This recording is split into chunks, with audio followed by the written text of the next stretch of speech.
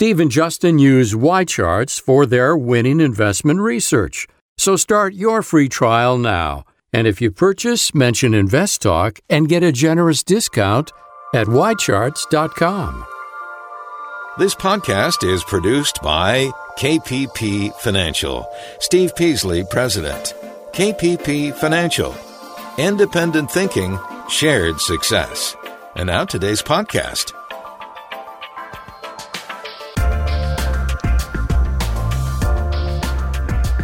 Good afternoon, everybody, and welcome to Invest Talk. This is our Monday, January 7th, 8th? What day? 7th, that's what I thought.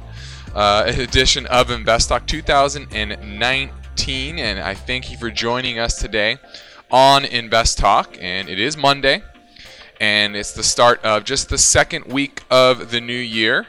And I welcome you. I know I haven't been on for a little while because a lot of our recent holidays have fallen on a Monday.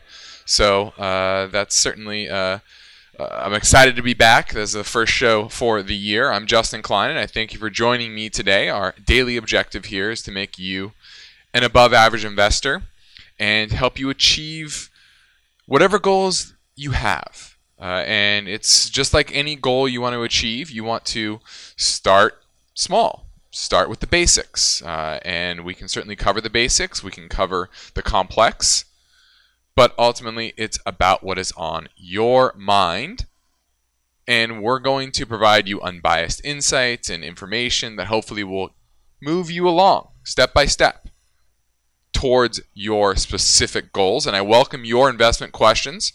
To get through to Invest Talk, all you have to do is call our anytime listener line at 888-99-CHART. That's 888-992-4278. Now, on Friday, the market was up big, and we had another good day today on the back of a few pieces of news. The biggest news was obviously the Federal Reserve discussions out of an interview with Janet Yellen, Ben Bernanke, and the current Fed chair, Powell. He spoke and he basically said, we're still open to the data. You know, if the data tells us to do one thing, we're going to do one thing. Okay? And it's really up to the incoming data for the market to tell them what they're going to do next. And I know if you've watched our webinar, was it 2 weeks ago? Thursday, about a week and a half ago, we talked about that central banks globally are finally not expanding their balance sheet for the first time in nearly a decade. Okay? And that is a big change. Actually, first time in over a decade. And the fact that the Fed has talked about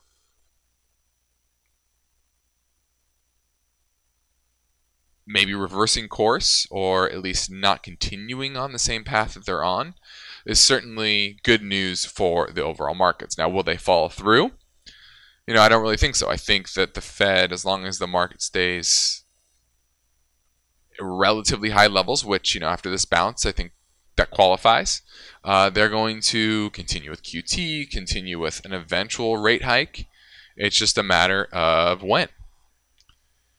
And you also had some optimistic reports out of the White House on trade negotiations.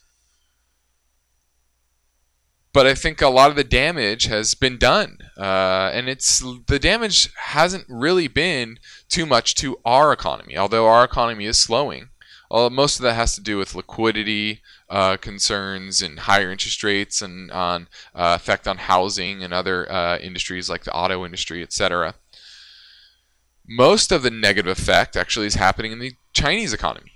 If you were on the webinar a week and a half ago, you have seen that the retail sales growth in China is now at its lowest level in 15 years. So even lower than it was during our last recession, the global financial crisis.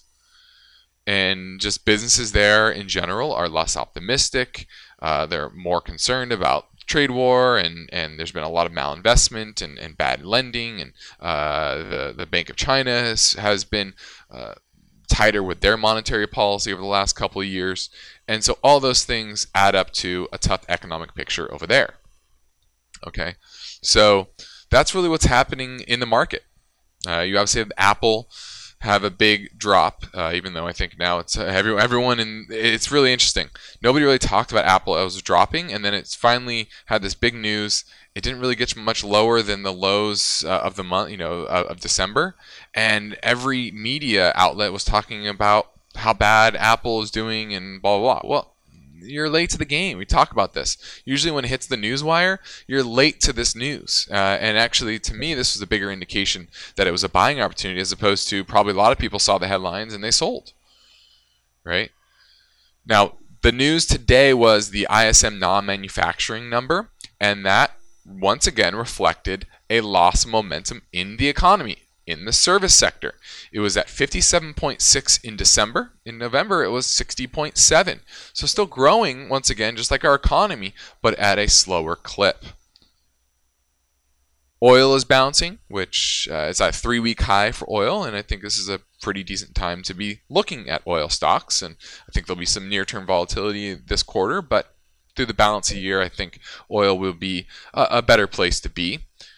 After, once again, a big drop, right? And everyone's probably very negative on oil, but that oftentimes, depending on the economic backdrop and growth and inflation conditions, can be a good place to be, and I do think that is. And PG&E looks like it's going to declare for bankruptcy. This is a name that we missed. We have owned some of this for clients. We got out of it sometime in November, December. I forget the exact time frame, and moved on because we thought this was eventually the end result was bankruptcy because of how just terrible the legislation is for utilities here in California, and it's really just bad laws, bad legislation that is hurting. Will eventually not only hurt the investors, but mainly the people who PG&E serves. Those will be most affected, and I think that's it's a shame.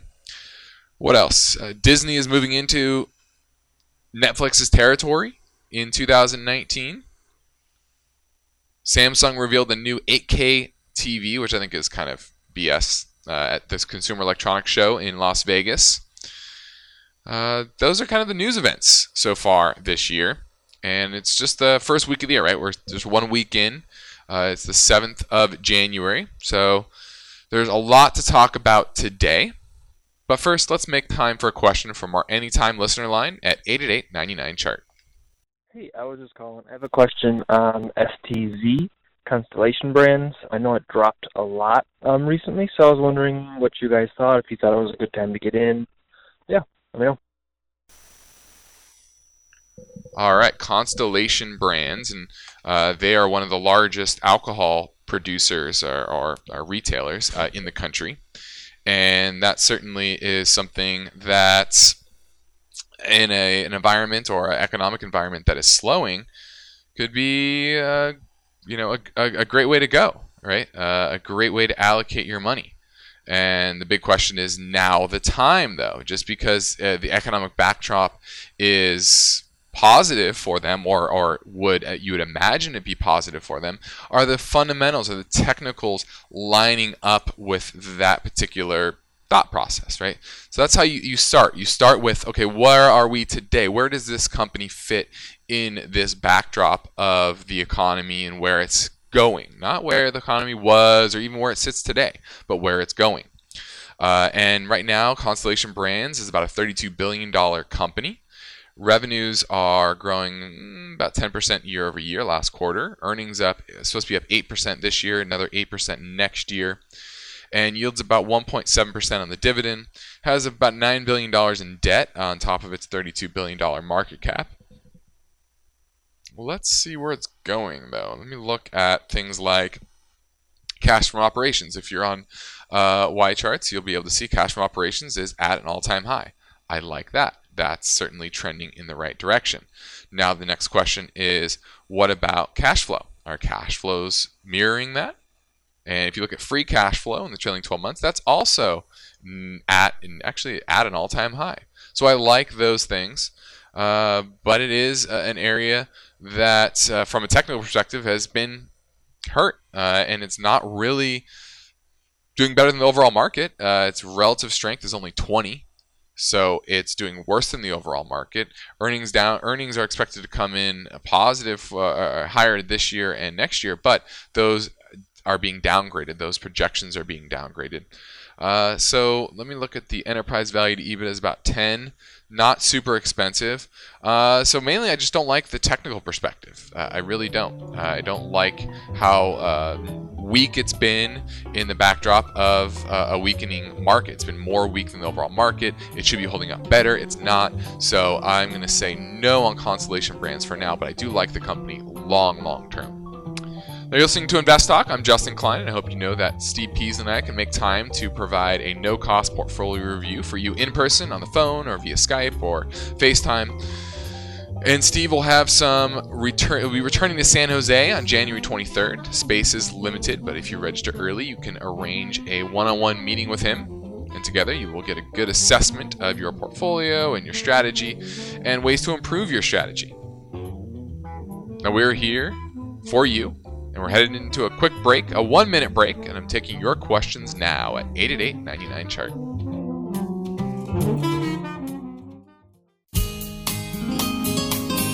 It's a new year. Welcome to 2019.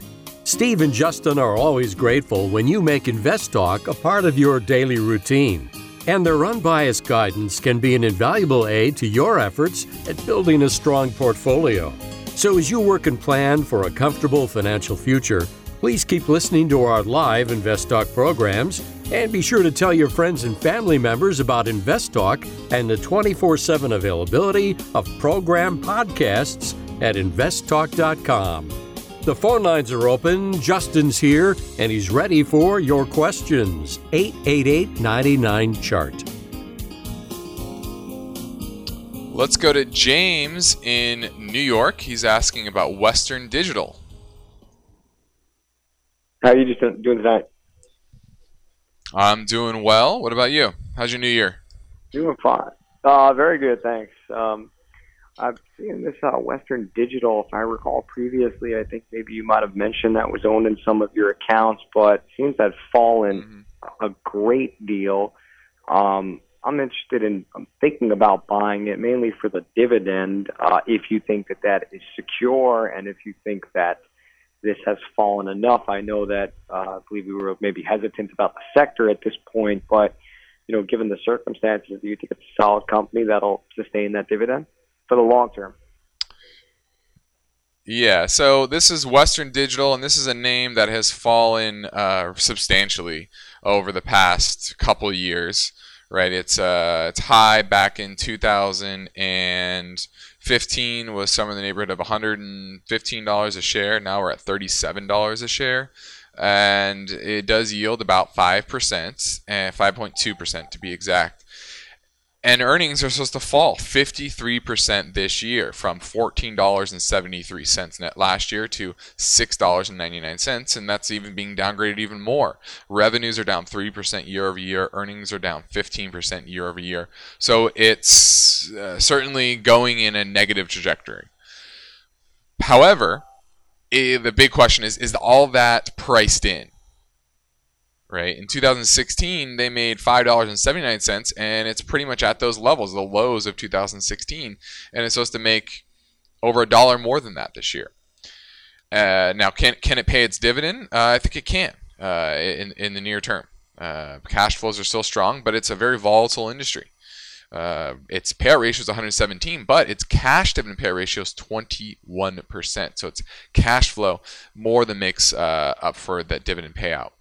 So we like Western Digital. We've been owning it. We own it a little bit higher from here in our Equity Income Plus program, which writes covered calls, and I think that's a great strategy for this stock because it's going to pay you that nice 5.2% dividend. You're going to get healthy premiums on those options and on the call side, and that's the way I would own Western Digital, especially with how volatile it is. It'll hedge you on the downside, but give you some upside as well. So I like Western Digital long term, but love our covered call strategy in this market. Tomorrow on Invest Talk, the mortgage delinquency rate for major metro areas is rising.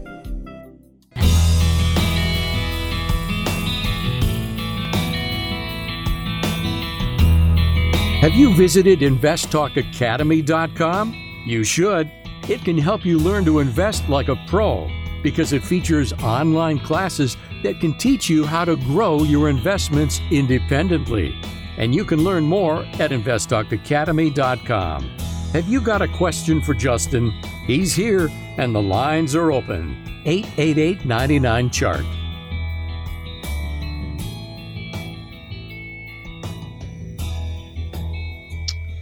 888-99-CHART, 888-992-4278. That's how you get through and ask your question on today's show. Now, our main talking point today is, are the markets overestimating the risk of a recession here in the United States? Now, many experts have scaled down their growth expectations to about 2% for GDP growth this year. But you can't say that's a recession. It's just a slowdown of growth. You know, we had this in the 2015-16 timeframe as well. The big question is, are we going to see a repeat of a resurgence in growth that we saw in 2016 and 17? Now, a lot of this has to do with a lot of what gave the market resurgence was more QE out of the ECB, fiscal stimulus here in the United States with tax cuts. So those backdrops are a little bit different. And the bond market is telling us that this is not the same as 2015-16. The U.S. Treasury curve has flattened to 20 basis points after the latest Fed hike. And this is giving a heightened perception that we're going into some sort of recession, right? There's certain parts of the yield curve have inverted. If you're looking at LIBOR, London Interbank Offer Rate, that's higher than anywhere on the Treasury curve. So you could say that's inverted because there's a lot of cost of capital are related to LIBOR, and some have pointed to continued tightening of financial conditions as a reason why we're going into recession. And I would say that's certainly true. Financial conditions have gotten tighter, but I wouldn't consider them tight, okay? The big question is, will they become tight? And remember that the economic cycle is really the credit cycle. As long as credit is easy to get, companies are rolling over their debt, individuals are refinancing their debt, then they can typically continue to go out and spend and hire, and the economy keeps humming, right? And the feeling out there in the economy is that we're not going into recession, right? Most people have jobs, unemployment rate is low, and in fact, many people are quitting their jobs to go get other ones. My cousin just quit hers, and she thinks she's going to get another job very easily. So clearly, people aren't seeing what the markets are seeing. Okay, and I think the big question for me is what's the policy for the balance of the year from central banks? Now, if I knew what they are, if we were on the same trajectory as we are now, where the ECB is not printing anymore, the Bank of Japan's printing less, the Fed is continuing with QT, then balance sheets globally, central banks are falling. I think it's a pretty good likelihood that we are either near a recession by year end or into one early part of next year. But if the Fed pivots or central banks pivot globally and to real expanding liquidity once again, then I think the recession is kind of off the table. And certainly the trade war can change things. However, I don't think it's as big of a deal as a lot of people are making it out to be. Right? The media likes to talk about it because it involves Trump, which always gives headlines, whether you like him or don't like him.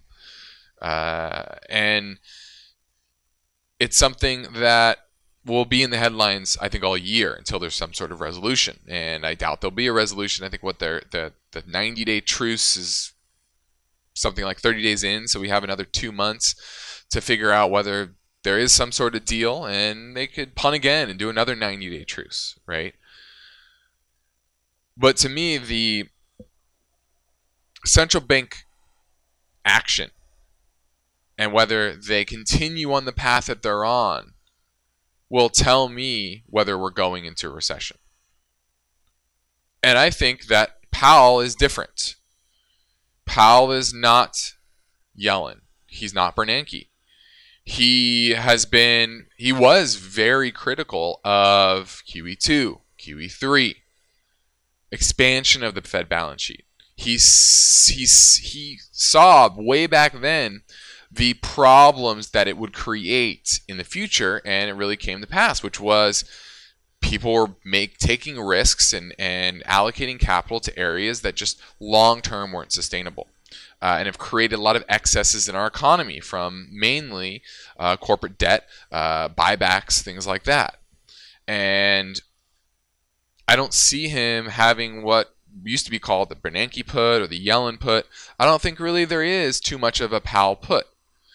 And if there is, I think it's a lot lower in the market than it was for Bernanke and Yellen. And so it tells me that the Fed is going to continue to sneak in a hike, to continue with QT as long as things are relatively okay, until we hit some sort of a crisis. And so that's why I continue to see the downside of the market being more likely than the upside this year. Now, you are listening to Invest Talk, and I'm Justin Klein. I believe that every investor should determine their own individual risk tolerance. We're all our own people. So go to investtalk.com, take the Riskalyze risk questionnaire, and we'll help you out from there. This is Invest Talk, made possible by KPP Financial, where every investor has an opportunity to determine their risk tolerance by using a free online tool at investtalk.com. It's called Riskalyze. Riskalyze offers valuable technology that will pinpoint with unmatched accuracy a client's acceptable level of risk. So know this, your first step to greater financial success is taking a short Riskalyze risk questionnaire. Steve and Justin can use the results to ensure that the risk in your portfolio becomes aligned with your investment goals and expectations. In other words, your particular financial situation. So why wait? You can get started controlling your investment destiny right now at no cost. Go to the Invest Talk menu link at investtalk.com, scroll down and click on Risk Questionnaire.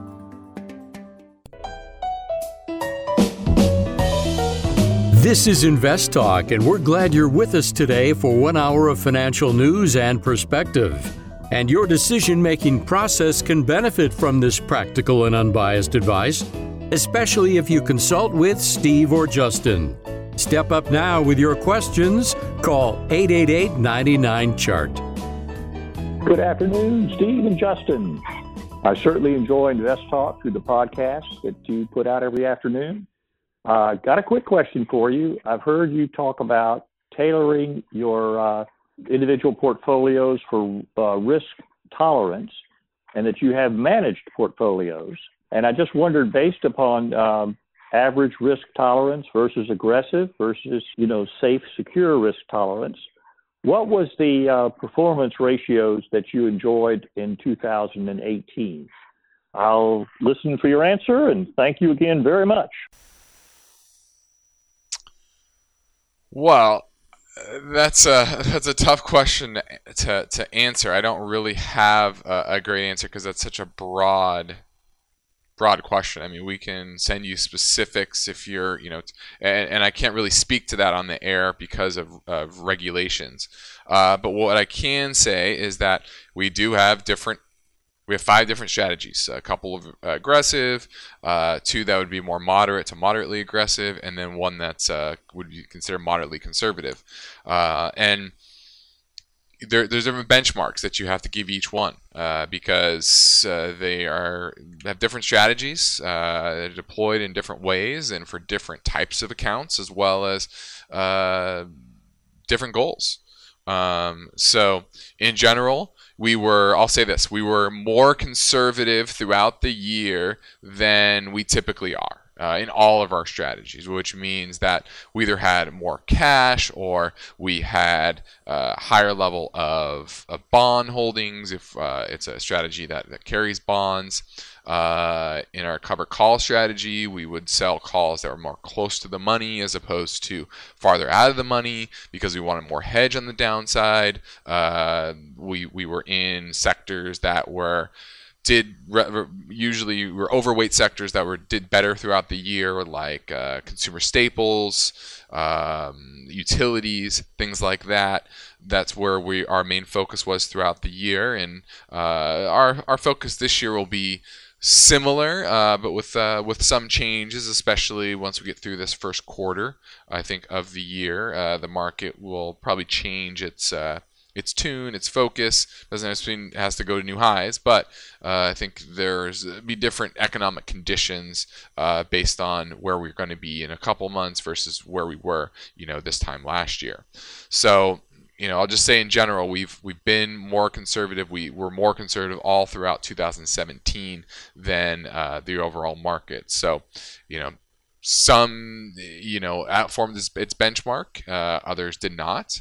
But it also depends on which benchmark you choose. So I wish I could give you specifics, but that was kind of our position for most of the year. Most of it didn't work out for the first 3 quarters, but worked out great through the fourth quarter, which was obviously a very bad bad quarter for the market, and something we kind of expected, but we expected it to be through most of the year as opposed to concentrated in the fourth quarter. I'll say that. Thanks for the call. 888-99-CHART, 888-992-4278. It's how you get through and ask your question on today's show. We have about 20 minutes left, but it's going to go by fast, so give me a call. Let's talk a little bit about the ECRI Weekly Leading Index. This is something I follow regularly. Steve is going to, on Invest Talk Academy this week, is going to talk about the economic cycle. I believe he's going to talk about this and some others, but this is one of my favorite ways to look at where the economy is headed. Okay, and this is the Economic Cycle Research Institute. You can find this on their website. They issue a number each week, every Friday, and the latest one came out on Friday the 4th, and it decreased to 142.4. And that was a growth rate of negative 5.3% year over year. And that is approaching a 7-year low. A 7-year low. And if you look back in history, when we get down to these levels, negative 5% or more, it becomes a much higher likelihood that we're going to have a recession. Now, if it just touches it for a brief moment, I don't think it's the end of the world. But if it stays in these levels, then I could easily see this being a strong indication that a recession is in our future, in our near future. Recession is always in our future. It's just a matter of how close it is. And so that was pretty interesting to me to see that come in here. The early part of it was the close of the last year, so 12/28/18. They release it for a week later, and they compile the data, and there are a lot of factors that go into this, including the S&P. So clearly the S&P has been weaker year over year. The growth rate year over year is now down, right? From a year ago, the market's lower. It's very likely that we are we knew we were heading for a slowdown in the economy. We knew that. That's not news, right? But what is news is that it is slowing to the rate. The leading indicators are slowing to a rate that is showing that we are edging on the next recession. Okay, now this happened back in, people are going to say, well, this happened back in 2010, 2011, 2014, 15. And what I would say is, yeah, what did the central banks do? Well, QE2 happened, QE3 happened, the ECB QE program happened. All of these things happened to re-inject liquidity into the system, re-inject lending and borrowing and spending and more economic activity. And that's why I said earlier in the program, a lot of what I think happens for the rest of the year predicates on what our central bank's doing. Are they going to continue on this path of normalization, of reduction of balance sheets? Are they going to continue to reduce liquidity every day, basically, right? Because the Fed, I talked about this, I believe, before Christmas, was that based on their Fed's own study, that every $200 billion in balance sheet runoff is like one Fed rate hike. I can go back into the numbers. That's basically what it means. So right now we're at $50 billion a month. So that means every 4 months is going to be one Fed rate hike. So the Fed, for this balance of this year, are expected to be on an automatic pilot for 3 rate hikes, the equivalent of 3 rate hikes. Now, last year, you could argue we had 4 rate hikes plus balance sheet unwind. That was closer to 6 rate hikes, right? Because they've ramped that balance sheet reduction out throughout the year. So this leading indicator series is telling me we are on the cusp of a recession, and unless the central banks reverse, we're likely going to have one. This is Invest Talk. I'm Justin Klein. Now, we stream and broadcast Invest Talk live on the 4 o'clock hour Pacific time each weekday. Our podcast is also available 24/7 via our archive podcast at investtalk.com. I hope you'll tell your friends and family members about Invest Talk, and please let them know that they can listen anytime by clicking on the podcast links at investtalk.com. And now the lines are open. We're taking your finance and investing questions live at 888-99-CHART. This is Invest Talk, and Steve Peasley is returning to San Jose to meet with Invest Talk listeners that understand the value of receiving a free portfolio review from Steve. Mark your calendar, Wednesday, January 23rd. If you live anywhere in Northern California, you should reserve your space for a no-cost portfolio review consultation. Steve will analyze your portfolio's strengths and weaknesses so that you can start 2019 with a much better chance of building a comfortable financial future. Register now at investtalk.com. Okay, you've got finance and investment questions. Justin is here, and you can get his unbiased answers. Call now, 888-99-CHART. Hi, Steve and Justin. This is Ryan. I had a question about Costco. Been looking at it. Costco wholesale. Looks like it's taken quite a big hit, and just wondering your guys' thoughts on if this is a good entry point or not. I look forward to your answer. Listen on the podcast. Thank you. I'm going to say no on Costco. I love Costco. I shopped at Costco over the weekend. We're buying new laptops for our office, and I bought them at Costco because we get warranty and return policy, and they have great deals. So I love Costco. However, it's a cyclical name, and like I've said throughout this show, unless Fed reverses course or central banks reverse course, we're going into a recession most likely, and the demand for and the sales at Costco are likely going to be hurt. Now, they're very loyal customer base, definitely more loyal than the average retailer out there. They have a brand that will allow them to compete with Amazon. So long term, I love the company. However, technically, it's weak. Now, technically, its relative strength is 84, so it's actually doing better than the market as a whole. But it only yields 1.1%. I just see this as a name that is likely going to correct. Let me look at the value from a valuation perspective. Now, its market cap is $91 billion. Enterprise value is $89 billion, so it has a couple $1 billion in cash. I like that. Its enterprise value to EBITDA is 15. And that's a little bit too high for me. Let me look at where this kind of trades long term. If you're watching on our YouTube live stream, you'll see I have Y charts up, a lot of data points, and you can chart out certain data points on specific stocks like Costco, and actually pretty much every stock in its history.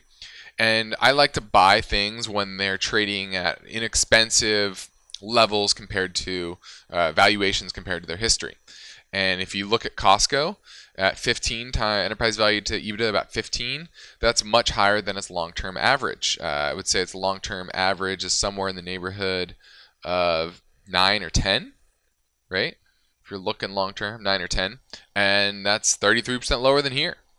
So I'm going to say no on Costco until we get back to, at 200, around 150, 125, in that range, somewhere in there. That's where I would like to own Costco, but not here at $207 a share. I think it's still too expensive going into a slowdown in the economy, and the P ratio is 29. I hate the P ratio because it's so basic and really doesn't tell you too much about the valuation of the business, but it's very expensive going into a slowdown. But keep it on your watch list. 150, I would love to start picking it up. Down to 125, I would be buying it hand over fist. Thanks for the call. That was Costco. COST is the symbol. Now, although we are having a slowing economy, bankruptcy courts remain pretty quiet. Corporate and consumer bankruptcy filings are at the lowest point in pretty much since the financial crisis. September 2010 court statistics showed 1.6 million bankruptcy petitions were filed, and that was the peak of the financial crisis. And now, as of September 2018, there were more than 770,000 cases, so less than half last year. And this is a good thing, but it's also a bad thing because there's not only are things likely to go higher, right? Usually people say, oh, well, the consumer's very confident. Well, usually consumer confidence peaks right before a recession. And same with bankruptcy cases. They usually trough right before a recession. But today's cases are a little bit different than in the past. One is the fact that the cost to file bankruptcy with lawyers is going up. So there's that. Right, because there's just not as many lawyers out there. They might be focusing on other things, and the cost to file it is anywhere from $2,000 to $3,000. And people who are having financial trouble just don't have that money. Okay. Now, older Americans are also filing bankruptcy at higher rates than normal. Why? Because they have too little income, or they haven't saved enough for retirement, and healthcare costs can be very expensive once you hit retirement. And a lot of times people don't have anything to protect, so less people are filing because of that. Also, more people that have debt are younger people, and that debt is student debt. And guess what? Student debt can't be wiped out in bankruptcy. And because the fact that they have a lot of student debt, they haven't piled on credit card debt and all this other type of debt because they've been focused on servicing this student debt. So if all you have is student debt, there's no point in filing bankruptcy because the court's not going to wipe it out or give you any type of relief there. Okay. Also, the Affordable Care Act, that has allowed less people to be bankrupt by medical bills, which you could argue is a good thing. But that's another reason why they're actually lower than has been in history. Now, typically, the bankruptcies follow debt-to-income ratios. And despite record levels of credit card debt, households are still in a better position to pay off their debts than they were during the recession. So, because they have jobs, the interest on those loans are lower than typical, lower than average. And that's one of the reasons why people aren't filing for bankruptcy. However, in December, if you talk to, this was somebody who was reporting and talking to bankruptcy lawyers, they said they're now the busiest they've been in many, many years. So it sounds like, anecdotally at least, that bankruptcies are starting to pick up. People are starting to fall in harder times. Part of that could be the oil patch, right? Oil prices are very low, demand there, and production is falling, and layoffs are probably increasing. And you're seeing that actually in the data. So you're seeing an economy that is weakening, a housing, and a job market that is also weakening. So I see bankruptcies rising. This is Invest Talk. I'm Justin Klein. We're winding down. Give me a call, 888-99-CHART.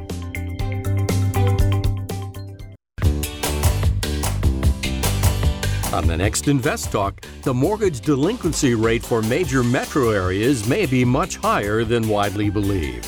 Why the housing and mortgage crisis could be far from over. That story tomorrow. But now Justin is here, ready with answers, and he's waiting for your calls. 888-99-CHART. Hi, Steve and Justin. This is Larry in San Mateo. I wanted to know your opinion on TJX. It's come down from a high of 56 to 42. Revenue and earnings growth looks good. Has a great return on equity and not a lot of debt. P/E ratio is good compared to its 5-year average. I'll be listening on your broadcast. Thanks for taking my call. All right, he's looking at TJX, which is TJ Maxx. They operate 4,070 off-price apparel and home goods stores, and they plan to open about 238 more in between last year and this year. Yields about 1.7% dividend yield, revenue up 12% year over year, earnings up 19% year over year. Its return on equity is very high, 60% trailing 12 months. Long term, it's very, very strong. So I like TJ Maxx from that perspective. It's a very profitable name that continues to be profitable. It's it's a budget conscious brand, which even in a recession, I think is going to do well. I think in all type of markets it does well. Even though you can go back to the financial crisis. I think that's going to be very interesting to see. What did cash from operations do? What did EBITDA do? What did free cash flow do? What were those metrics? Were they down large during that time, or did they hold up better during a bad economy? And that is something that I'm going to be very interested to see. So let me pull that up now. If you're on our YouTube live stream, you'll be able to see that. You'll be able to see what it did way back then. Let me see. 2000 had a little dip in 2008-9, but just kept going from there. And that's definitely a positive. Free cash flow per share, yeah, all kind of the same. So held up well in a recession. I like that. High return on equity, very, very profitable. Let me look at its dividend coverage ratio. That's what I want to see. Dividend coverage ratio. Payout ratio is 28%. Cash dividend payout ratio is 35%. So that's definitely sustainable. And they have very little debt. So I like TJ Maxx. It's still, from enterprise value to EBITDA perspective, trading at 11. That's not crazy high by any means. So I kind of like TJ Maxx. It's come down from 52-week high, about 56. Now it's at 46. We bounce from here. I think this will come back down into the low 40s, 41, 42. That's where I would start picking up TJ Maxx. But I like it. I like its anti-cyclical nature. I like its long-term profitability metrics and the fact that it has very little debt. I like companies like that.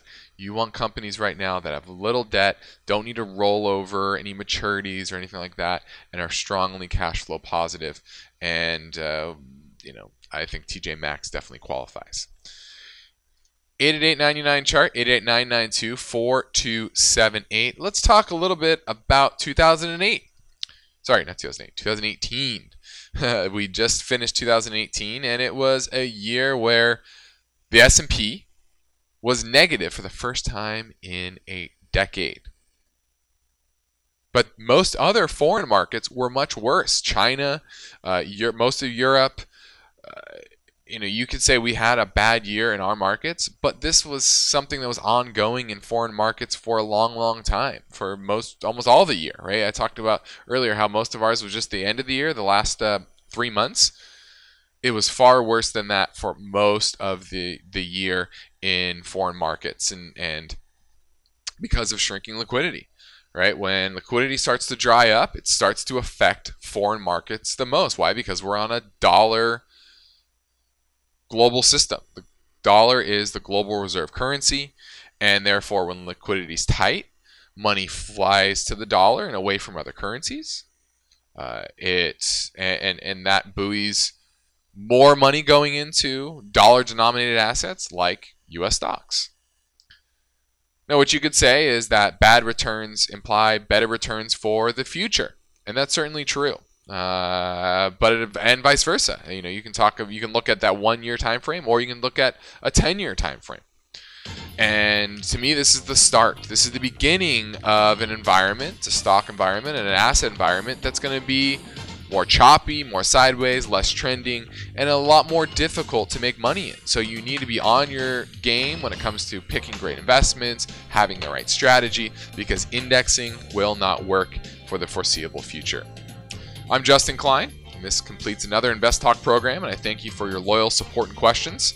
Steve will be here tomorrow. Have a nice evening. Good night.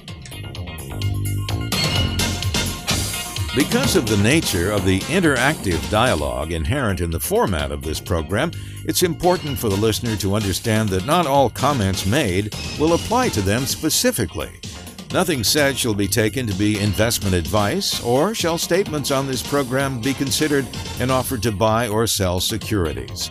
Such advice is rendered solely on an individual basis, and at times will require that the investor review a prospectus before investing. Invest Talk is a copyrighted program of Klein Pavlis Peasley Financial, a registered investment advisor, which retains all rights.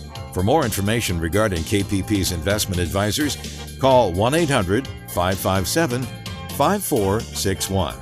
Steve Peasley is President and Justin Klein Chief Executive Officer of Klein Pavlis Peasley Financial. And they thank you for listening and welcome your comments or questions on our 24-hour listener line at 888-99-CHART.